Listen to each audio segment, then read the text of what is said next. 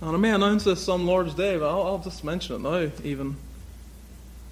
If there is any family in this church that struggles to worship the Lord daily because you don't know what to do, please do not suffer in silence. No judgment at all. Come to me. Just invite me for dinner. And I'll sit and have dinner with you, and I will lead in the worship of the Lord after that meal and show you what to do. This is where it begins, right at the heart, the nuts and bolts of daily instruction and prayer.